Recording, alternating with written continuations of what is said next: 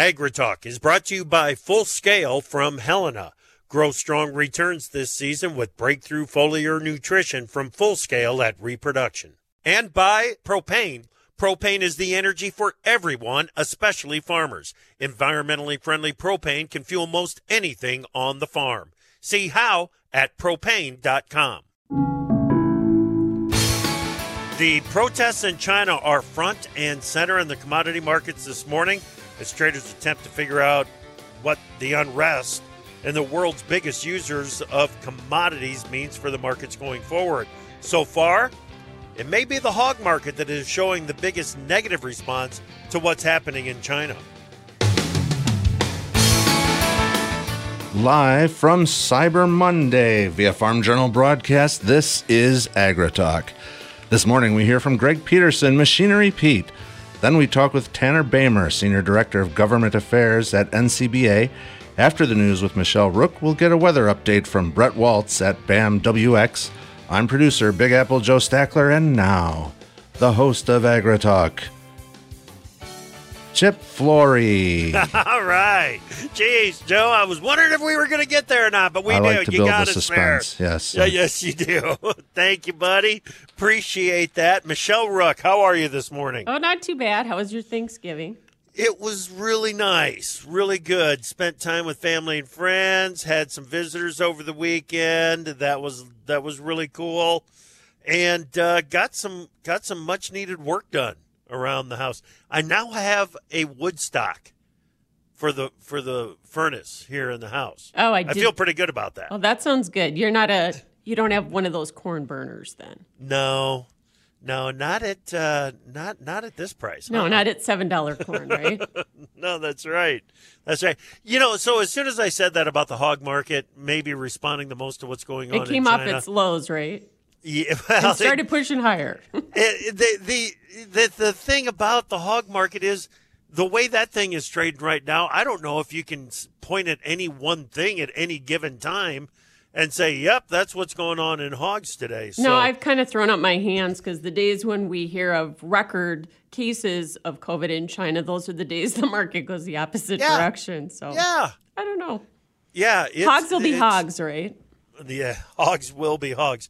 The crude oil market has come up off the lows. The January contract, WTI, was trading down in the low $74 range, and now here we are at about 75.5. So that market is kind of bouncing all over the place. I think that's probably going to keep everything on edge as we go forward. Right. All right, we need to leave a little bit of time for Brett at the end of the segment, so let's go ahead and get to the news. What do you got? Well, those unprecedented protests that you talked about against China's strict COVID lockdowns erupted across the country during the weekend, including in Shanghai and Beijing and dozens of university campuses. The civil unrest in China was reflected in the global marketplace, and crude oil tumbling. Case numbers continue to hit record highs. Over 40,000 new infections were recorded on Monday, but no new protests, at least today. China's central bank, meanwhile, cut its reserve requirement ratio by a quarter basis or a 25 basis point drop, freeing up about $70 billion in liquidity to support the economy. Meanwhile, the U.S. gave Chevron a limited license to expand its energy operations in Venezuela over the weekend. It had been forced to stop after sanctions halted all drilling activities almost 3 years ago. Speaking of oil, OPEC and its allies are due to make a big call on oil production this week with talk of increases as expanded sanctions are set to strike Russia's energy industry. And this morning, the U.S. sold about 4 million bushels of soybeans to unknown destinations for this marketing year. And in other export news, exports of Ukraine grain will not reach 3 million metric tons for November as Russia tries to limit ship inspections at ports. That would be down from about 4.2 million metric tons that left Ukrainian ports in October. And meanwhile, Ukraine's president, Vladimir Zelensky, announced over the weekend a new effort to send about 60 ships of grain to Africa. The U.S., France, UK, Sweden, Austria, and Canada have all said they will commit about $70 million of financial resources to that effort.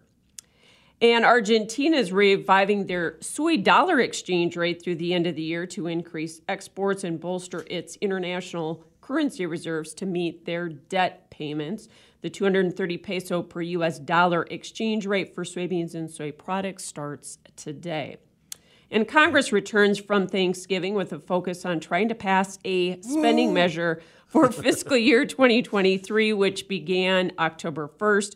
The current continuing resolution runs through December 16th. Despite some talk to the contrary, no agreement appears to be near. How many CRs have we had now, Chip? I think I quit counting. Yeah, I did too. And Wiesmeyer and I talked about this morning on DC Signal to Noise, the podcast that I do with Jim every Monday morning. And, Jim typically is a fairly optimistic guy, even for being in DC for as long as he has been. And he's just disgusted by this whole process when it comes to spending and deciding on what the spending bill is going to look like. We got to remember they've had more than a year to get this done. And now we're in a lame duck, so that doesn't make anything any easier, does it? That's right. That's right. There will be several key economic focal points this week as well, including a speech by Fed Chair Jerome Powell and the second estimate of the U.S. third quarter GDP, both of which will come Wednesday. And Friday, we have the employment data for November, all things that the Fed is going to be kind of watching here as we go into December. Yeah. You know, Michelle, when you do the market reports, Powell probably does come up quite often. He's become kind of a tough guy to read, hasn't he? Well, what he says in the minutes and what he says publicly, sometimes those don't match. Exactly. Yeah. So I don't know. I mean, boy, he talks real hawkish, and then those minutes showed up, I wouldn't say dovish, but not nearly as hawkish as what he talks about. All right, Michelle, thank you so much for helping us this week. Really appreciate it. You bet. Davis is going to be out this week and spending some time with family and friends. All right, let's bring in Brett Waltz, BAMWX.com. Good morning, Brett. Good morning, Chip. How are you? Good. Looks like we've got a disturbance in the middle of the country coming this week. Yeah, it's going to be a pretty wild setup, really, over the next couple of days. A strong low-pressure system developing really kind of right towards your neck of the woods. Snow across parts of northern Iowa into parts of Minnesota, 3 to 6 inches, really, from Sioux Falls to Minneapolis. And then on the south side of the system, we're looking at a pretty decent severe weather outbreak from Louisiana to parts of Tennessee. Several tornadoes possible with that as we work into tomorrow afternoon and tomorrow evening. So certainly a big one. Yeah, Brett,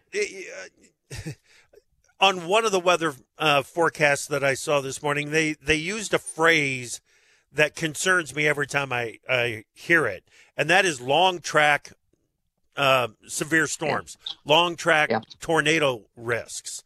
Those are the ones that build up and get big and strong and do a lot of damage. Yeah, those are the ones like we had in Kentucky December of last year. And to be honest, it may not be quite as an impressive of a setup as that, but it's close. It's definitely a dangerous setup. And sometimes people can get caught off guard this time of the year, almost into the winter time. And so it's certainly very important for anybody from Arkansas, Louisiana, Mississippi, Tennessee, even Alabama, Kentucky. Those areas need to be on the lookout tomorrow afternoon and tomorrow evening for severe weather potential. Man, that doesn't sound good at all to me. Okay, real quick, give me just 20 seconds on what's going on down in South America. Yeah, so South America, really still no major changes down there. Okay. Argentina and Southeast Brazil, looks like, just looking at some of our top December analogs, we did some research this morning, looks quite a bit drier than normal. I mean, we're looking at years like 2021 and 2017 that were dry down there. I think that's going to continue to be an issue. Excellent. All right. Thank you, Brett. Appreciate you very much. We'll talk to you later. That's Brett Waltz, BAMWX.com. We got Machinery Pete up next right here on AgriTalk. To produce higher yields and greater value at harvest, timing is everything. Full Scale from Helena helps soybeans reach their full potential with breakthrough foliar nutrition and reproduction. Full Scale delivers beneficial plant extracts and micronutrients with the added efficiency of ENC formulation technology. It gives your soybeans every opportunity to grow strong returns this season. Contact your local ag retailer or Helena representative to learn more about Full Scale. Always read and follow label instructions and check registration status before use. From powering irrigation engines to warming buildings, propane has always been a part of American farm life. Now, you can be a part of propane's future and save money at the same time. The Propane Farm Incentive Program is a research initiative that provides farmers up to $5,000 towards the purchase of new propane-powered equipment. In exchange, participants share performance data to make tomorrow's ag operations more cost-effective, more efficient, and more environmentally friendly with propane. Getting started is simple. Visit propane.com/farm incentive to see if you're eligible.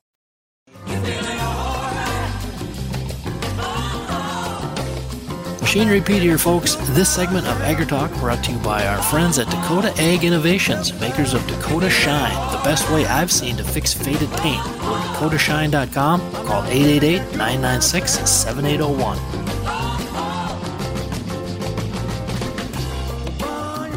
All right, welcome back to AgriTalk. I'm Chip Flory. Glad that you are with us this morning. Davis Michelson's got the week off. He'll be back with us next week. Right now, let's bring in Greg Peterson, Machinery Pete. Greg, welcome back to AgriTalk, man. How are you? Hey, I'm doing well. Still working off all that turkey stuffing, pumpkin pie, all that good stuff. But yeah, doing well. Attaboy. Yep, like I said to Michelle, I spent a little bit of time cutting wood and splitting wood over the weekend, trying to work that off myself. But you know, it just the leftovers keep adding it up. Yeah, and they do. They do. But that's left doesn't get much better than good leftovers. Wow, that's fun stuff. Yeah, if you do it right and treat them right, they can be as good as the first time through. So got to watch out for it. All right, man. I love your pick of the week because of the history that you've got to go with it. This is a phenomenal story. Yeah, I was enjoying some Thanksgiving leftovers Saturday afternoon, Chip. We were visiting our daughter out in Ohio, and in spirit, I was, of course, there and enjoying the family time, but also I was in spirit out in Lennox, South Dakota. Our friends Westra Auction Land and Realty had a sale, an amazing John Deere tractor auction that I had done a YouTube preview walkthrough and a Machinery Pete podcast about. I knew the sale was going to be just crazy. But yeah, the pick of the week is I was having some more mashed potatoes and turkey Saturday. They sold a 1992 John Deere 4255 two-wheel drive. Now, it was the last one ever made. And if that rings a bell, it should, because I've actually done stories about it twice. It's sold previous at auction. And if we went back all the way to March of 11, so 11 and a half years ago, Fredericksburg, Iowa, at the time it had 1,850 hours on it, brought 72K. And that record stood like about 10 years. It got passed. We had one at 77 a couple of years ago. But the same tractor sold November of 19 in Lawler, Iowa, and it was up to 3,525 hours, brought 60K. Okay, so this same tractor, the last 4255, was up for sale Saturday. And we talk every week here how hot the market's been. It sold for $142,500. Yeah. And I had a friend at the sale shooting some video, and I posted that video Saturday afternoon on our YouTube channel. And unbelievable. And that was only one of the head-turning tractors on that auction, Lennox, South Dakota, Saturday, Chip. It was just amazing. I mean, so Gary Peterson, the guy on that auction, had 6 open station Deere 40 and 50 series tractors. Now, a couple highlights there. How about this? A 1982 John Deere 4040 hydraulic front-wheel drive with a factory open station and restored. So obviously this thing is saw that. Rare and unique. And I posted a video of that selling yesterday. But coming into the sale, the highest auction price ever on a 4040 was $54,590. It was just back in May. And Saturday, it sold for $102,000. And again, if you want to watch it sell, folks, just go out to our Machinery Pete website, click on the media and blog section. You can see a video of it. So that was one of Gary's tractors. He also had a 1983 4250 restored factory open station that brought $79,000, $24,500 over the record just set back in March. He also, how about this one? a 1982 4440 factory open station power shift that brought $71,000. And for a 4040, I think it was just last week on the show, Chip, we had talked about the record 4440 November 17th out of Strawberry Point, Iowa at 72,000. Yep. So there you go. I've been doing this 33 years now, and the two highest 4440s ever sold in the last week. Yeah. So just incredible. Yep. Give me a little more of your take on that 92 42 55. I mean, it was the last one made. How much did that contribute to it wasn't a doubling of the record price, but pretty when close. you jump it from 77,000 up to 142.5, that's a unbelievable move. Well, it is. And here's the thing, I think, and again, I know Gary Peterson. That wasn't Gary's tractor. He had a friend from Nebraska that brought in the other tractors, a well-known John Deere collector tractor guy. Okay. But, so it's the last serial number. That is a huge factor. But the day and age we live in now, it doesn't really matter how good your stuff is. You have to promote it with every available tool. So Joel Westra reached out, and I was honored to go out and do the walkthrough video 2-3 weeks ahead of time, and then the podcast interview talking to the owner. And then you factor in things like, I've told people this for years. They would say, "Hey, Machinery Pete, what's the best time of year to sell?" Yep. Best time of year to sell is from about November 7th through about the week before Christmas. Mm-hmm. And our data has screamed that for 20 years now with the IRS Section 179. So when times are good, when farmers have money, and again, it's a very challenging time. I mean, input costs and everything. But if there's money, you come to the end of the year, just go to machinerypete.com and look at the 900,000 auction prices and note what day it sold. It will scream off the page to you. So it was the perfect time of year. They did an awesome job promoting this sale in personal ways, that we did like a 45-minute video just walking through, and there's Gary, hey, tell us about that. Yeah. So the old ways of promoting, they just aren't good enough anymore. You have to do these extra things. When you do, not always, but when you do these things, this is what can happen where it's you worth almost the effort. Well, I put it this way, to not do that effort, frankly, is a disservice to the seller. And here's the thing, as Midwesterners in particular, most of our listeners here, we're not about saying, look how good my stuff is. That's not the deal. But you have to find ways. And frankly, what I've been doing 33 years, I can't give the farm audience enough. So I'm always in the ear of our auctioneers and our dealer friends, like, hey, don't be shy. Let me know about this stuff so I can shout it out. And then again, right now people are aggressive. And of course, pre-DEF, pre-tier 4, people assume all this stuff was going to, probably I'm sure the open stations were bought by collectors, but for example, on this sale also, how about this? They had an 03 John Deere 7710 mechanical front with about 6,400, almost 6,500 hours, 741 loader. It sells for 112. The highest I've ever seen is 82.5. Oh.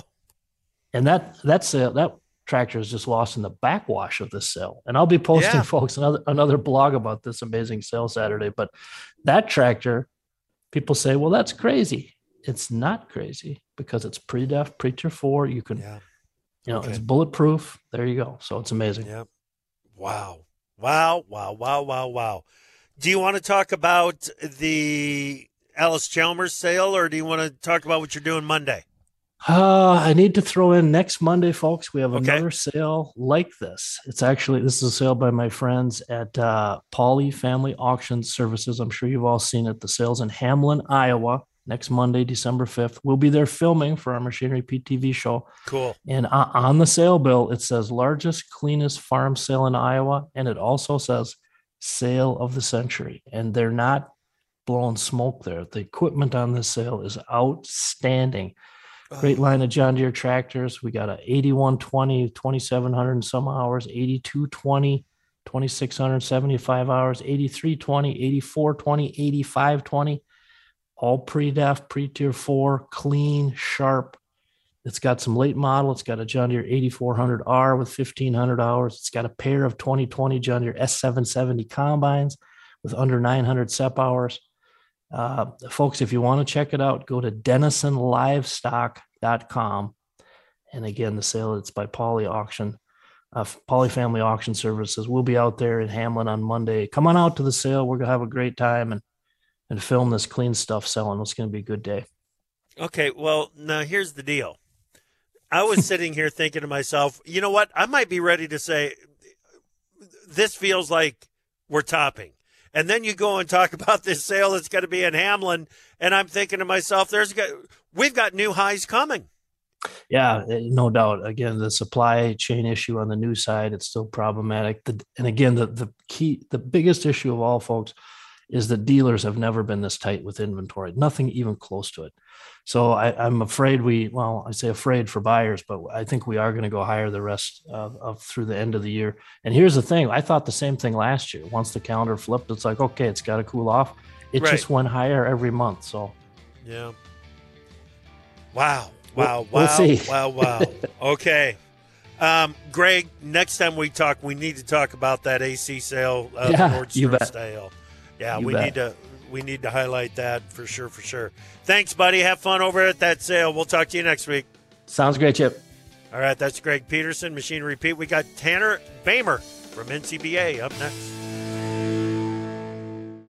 To produce higher yields and greater value at harvest, timing is everything. Full Scale from Helena helps soybeans reach their full potential with breakthrough foliar nutrition and reproduction. Full Scale delivers beneficial plant extracts and micronutrients with the added efficiency of ENC formulation technology. It gives your soybeans every opportunity to grow strong returns this season. Contact your local ag retailer or Helena representative to learn more about Full Scale. Always read and follow label instructions and check registration status before use. From powering irrigation engines to warming buildings, propane has always been a part of American farm life. Now, you can be a part of propane's future and save money at the same time. The Propane Farm Incentive Program is a research initiative that provides farmers up to $5,000 towards the purchase of new propane-powered equipment. In exchange, participants share performance data to make tomorrow's ag operations more cost-effective, more efficient, and more environmentally friendly with propane. Getting started is simple. Visit propane.com/farm incentive to see if you're eligible. Time for Markets Now with the experts from Pro Farmer. Joining us now, Pro Farmer editor Brian Grady. Beach, number one thing, welcome back. And number two thing, what the heck is wrong with wheat?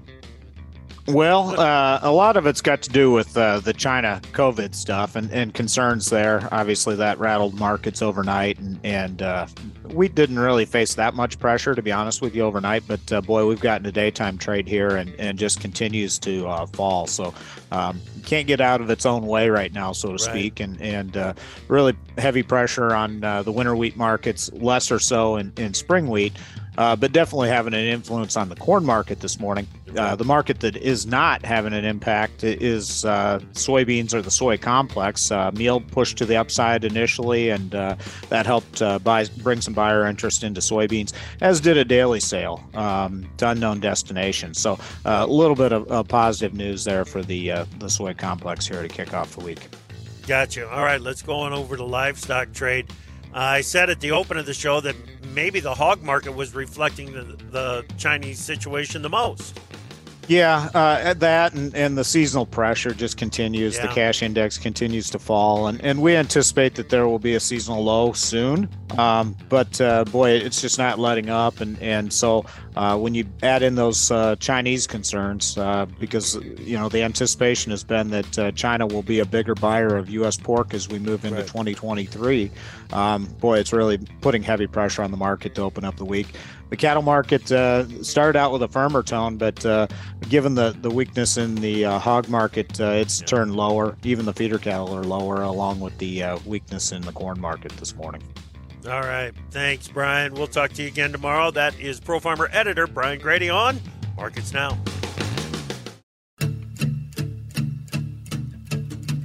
Opinions expressed on AgriTalk do not necessarily reflect the views of Farm Journal Broadcasting, affiliate stations, or sponsors. The truth is hard to come by these days, unless you listen to AgriTalk. Crickets are singing in a lightning bug. Welcome back to Agri Talk. I'm Chip Flory. Glad that you're with us this morning. Just some eye-popping numbers from Machinery Pete, Greg Peterson. Make sure that you check out his social media posts. It's at Machinery Pete on Twitter. That'll get you linked into most of his social media posts. But boy, what happened last week at that sale out in South Dakota was really, really something, with some new record prices on a long list of tractors reported. Okay, let's have a conversation right now with Tanner Boehmer.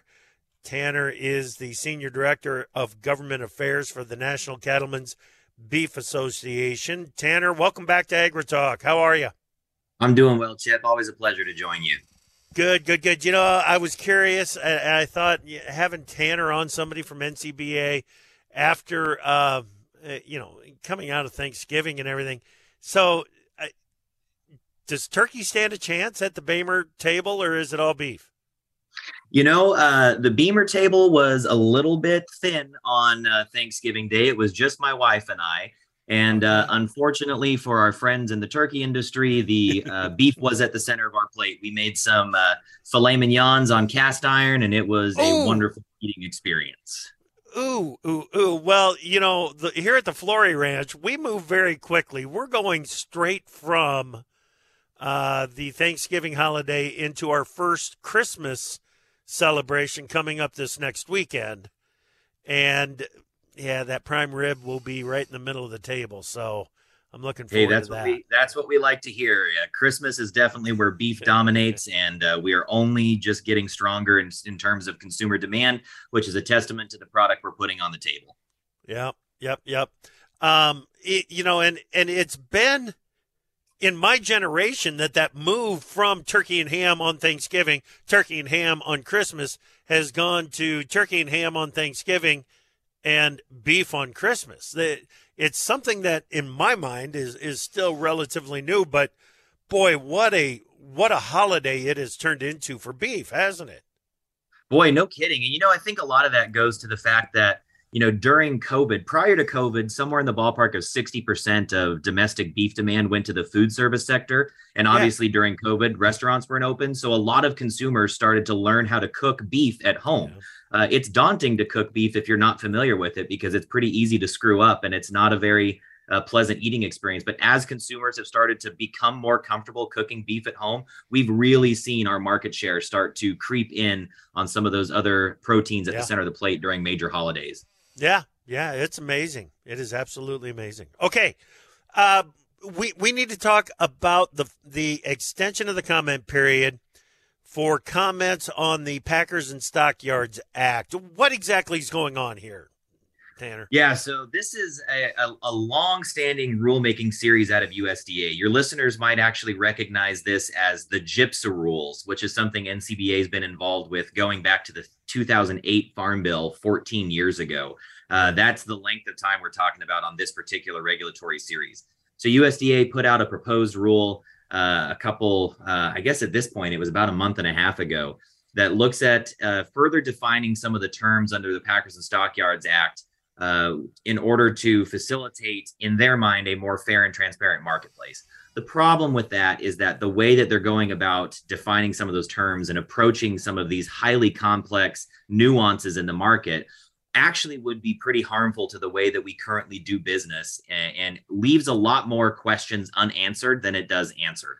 So we were pleased to see an extension of the comment period. The rule that they posted that we're talking about here takes up 180 pages in the Federal Register. It asks 44 specific questions to potential commenters and covers over 14 years of regulatory history and over 100 years of legislative and judicial history since the Packers and Stockyards Act was originally passed in 1921. So there's a lot to unpack here. The agency originally only gave us 60 days to do that, and that just flat out was not enough time. So we worked with our partners on the Hill and throughout the livestock community in D.C. to advocate for an extension. We asked for a much longer one that we got, but we will take that additional 45 extra days to try and build a robust set of comments that are taking into account all of the nuances at play here.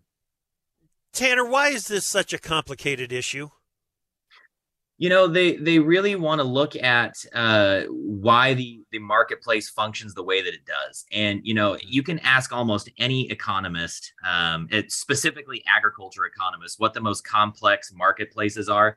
And I would venture to guess that most of them would tell you that it's the cattle market. I mean, there are so many different ways to differentiate value between pens of cattle and cuts of beef. There's a lot of information that goes into it. And because of that, individual producers have carved out for themselves what works for their unique business model and unique operation. And that doesn't necessarily look the same from region to region or from place to place or even segment of the industry versus other segments. You know, a stocker is going to market much different than a cow-calf producer is.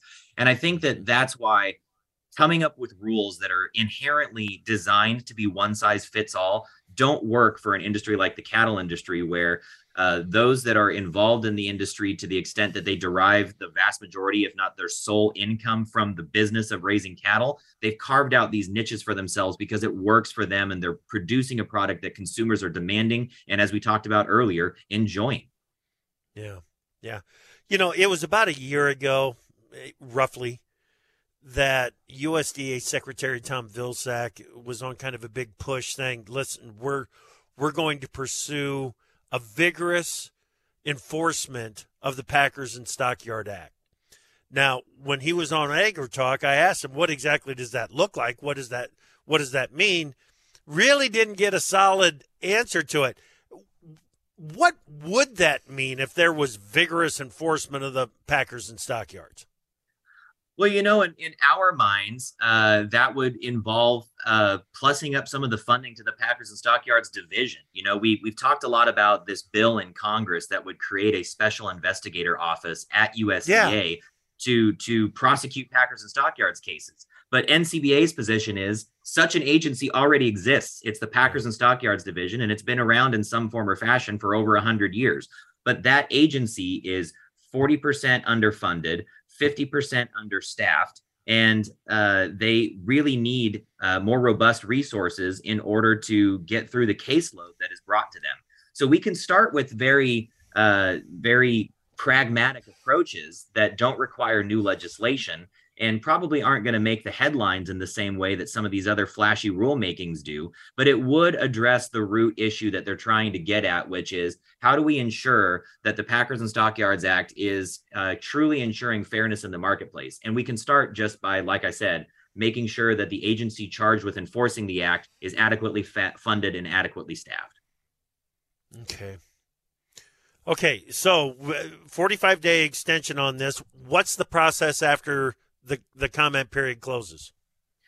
Well, once the comment period closes, and NCBA will be submitting pretty detailed technical comments to that docket. But once the comment period closes, the agency will review all the comments that they receive, and then will most likely move forward with putting out a final rule, which would probably at the earliest come sometime next year. In the meantime, we are continuing to engage with our allies in Congress. We actually worked with other members of the livestock community, like the Pork Producers Council, the Chicken Council, and the Turkey Federation, among others, to get a congressional letter sent to USDA requesting an extension.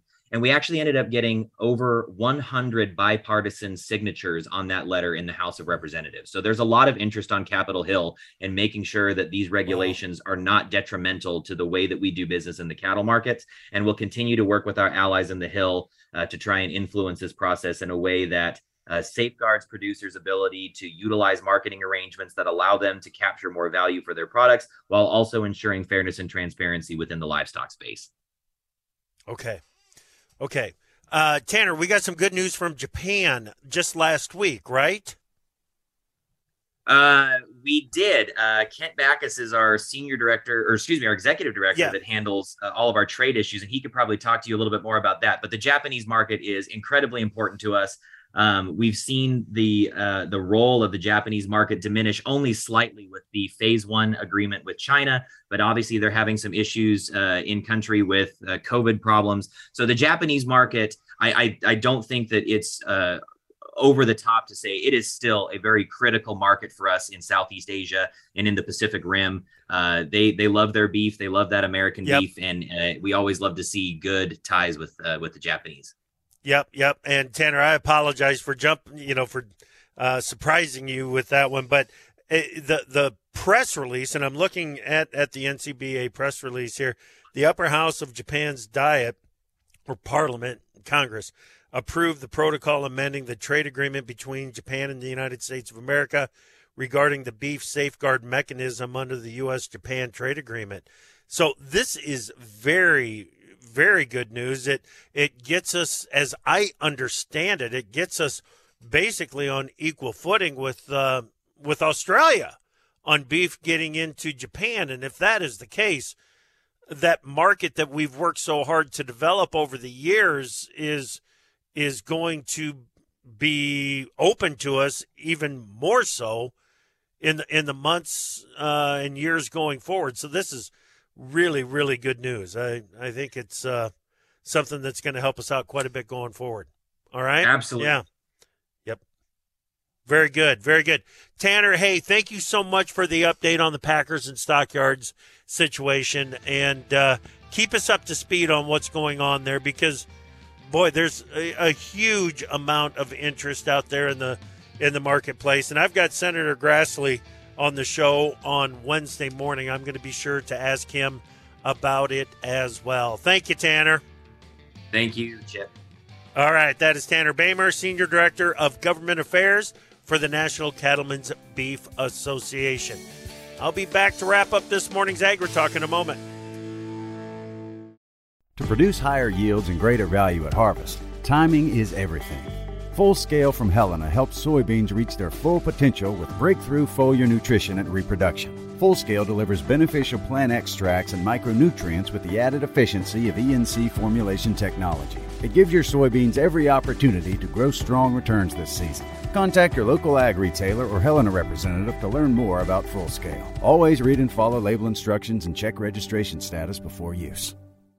From powering irrigation engines to warming buildings, propane has always been a part of American farm life. Now, you can be a part of propane's future and save money at the same time. The Propane Farm Incentive Program is a research initiative that provides farmers up to $5,000 towards the purchase of new propane-powered equipment. In exchange, participants share performance data to make tomorrow's ag operations more cost-effective, more efficient, and more environmentally friendly with propane. Getting started is simple. Visit propane.com/farm incentive to see if you're eligible.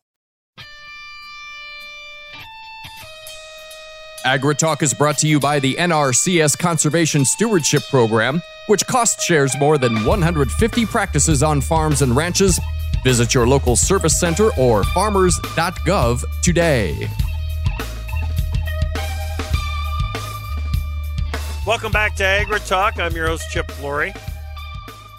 Good conversation there with Tanner about what's going on with the comment period on the Packers and Stockyard Act final rules. And boy, talk about an issue that has been a topic of discussion for too long. We need to get things settled and move forward beyond this. We'll, as I said to Tanner, we'll get Senator Grassley's take on that on Wednesday morning here on Agri-Talk. Hey, let's go ahead and make time for this Yields in the Field. Yields in the Fields on Agri-Talk is brought to you by Micro Essentials from Mosaic, the science of more. Discover our proven products. Text YIELDS to 31313. All right. This one made the rounds on social media at the end of last week. It's the yield estimates from Grow Intelligence. Their models project a national average corn yield of 169.8 bushels per acre. That compares to USDA's November yield estimate of 172.3 bushels per acre. So kind of a wide spread there. Don't forget, we get a WASDE update in December, but we do not get a crop estimate update until we get to the January annual production summary. Grow Intelligence puts the national average bean yield at 48.9 bushels per acre. That compares to USDA's November yield estimate of 50.2 bushels per acre. In November, USDA went up on its corn yield and its national average bean yield. Grow Intelligence suggests that maybe that was a move in the wrong direction. Yields in the Field is brought to you by Micro Essentials from Mosaic. Okay, at the start of the show, we talked about this briefly with Michelle Rook, that Congress is working on dealing with the continuing resolution, the spending bill, and trying to figure out exactly how that is going to be handled. I mentioned that we talked about that with Jim Wiesmeyer on Signal to Noise this morning. So check that out for the conversation there. But there's some other things that have been getting kicked down the road. Even some court-ordered deadlines have been extended. And one of those deadlines is coming up on Wednesday, and that's when EPA must make the announcement. And they can do it before then. I doubt if they will, but they can make the announcement of what the renewable volume obligations are going to be, or the blending rates on the renewable fuels standard. And the reason that this one is so important is because it's the reset. It's the RFS reset, when all of a sudden EPA, instead of the RFS, has even greater influence on what the blending rates are going to be. And I talked about this with Jim this morning, but EPA Administrator Michael Regan has been favorable in his comments toward the biofuels and the blending rates. And so far, this EPA has backed it up with action, which is encouraging. Now, the question with this is it backed up once more with action, and what might be considered, good blending rates and 15 billion gallons of conventional ethanol. That's what we're looking for in the mix going forward. Everything that the RFS provided by law to provide the incentive to the industry to go ahead and build it up to 15 billion gallons. And it's gone past that because of exports. But the domestic market, the U.S. ethanol industry is more than ready for 15 billion gallons of conventional ethanol to be used. Now, that process is being examined and looked at all of the time, including the potential to move CO2 away from the ethanol facilities, the producers, via pipeline to areas that have the geology to stick that CO2 underground and lock it up permanently.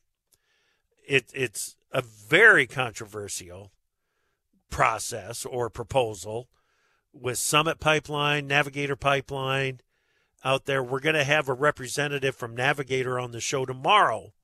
So if you've got any questions that you would like me to ask of the Navigator Pipeline, CO2 pipeline representatives, send them my way. Host at agritalk.com. I'd love to get those questions. So much of the concern or the controversy, number one, is around the right-of-way. How does Summit, how does Navigator get the right-of-way on the land? And then the safety issues of transporting CO2 by pipeline and so on. So we will be discussing all of that tomorrow with Elizabeth Byrne Thompson. Looking forward to that conversation.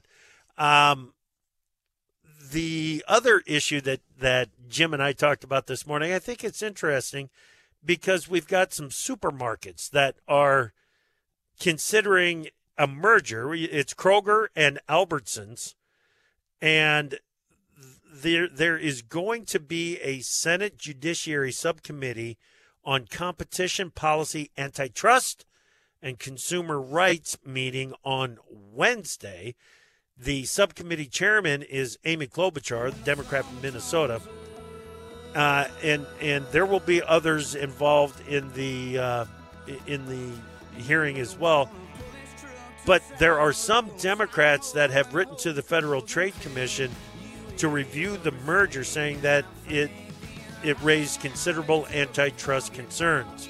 So a lot of ground that needs to be covered this week, and this potential merger of grocers, I think, is very interesting and can give us a little bit of insight into where future legislation might be headed.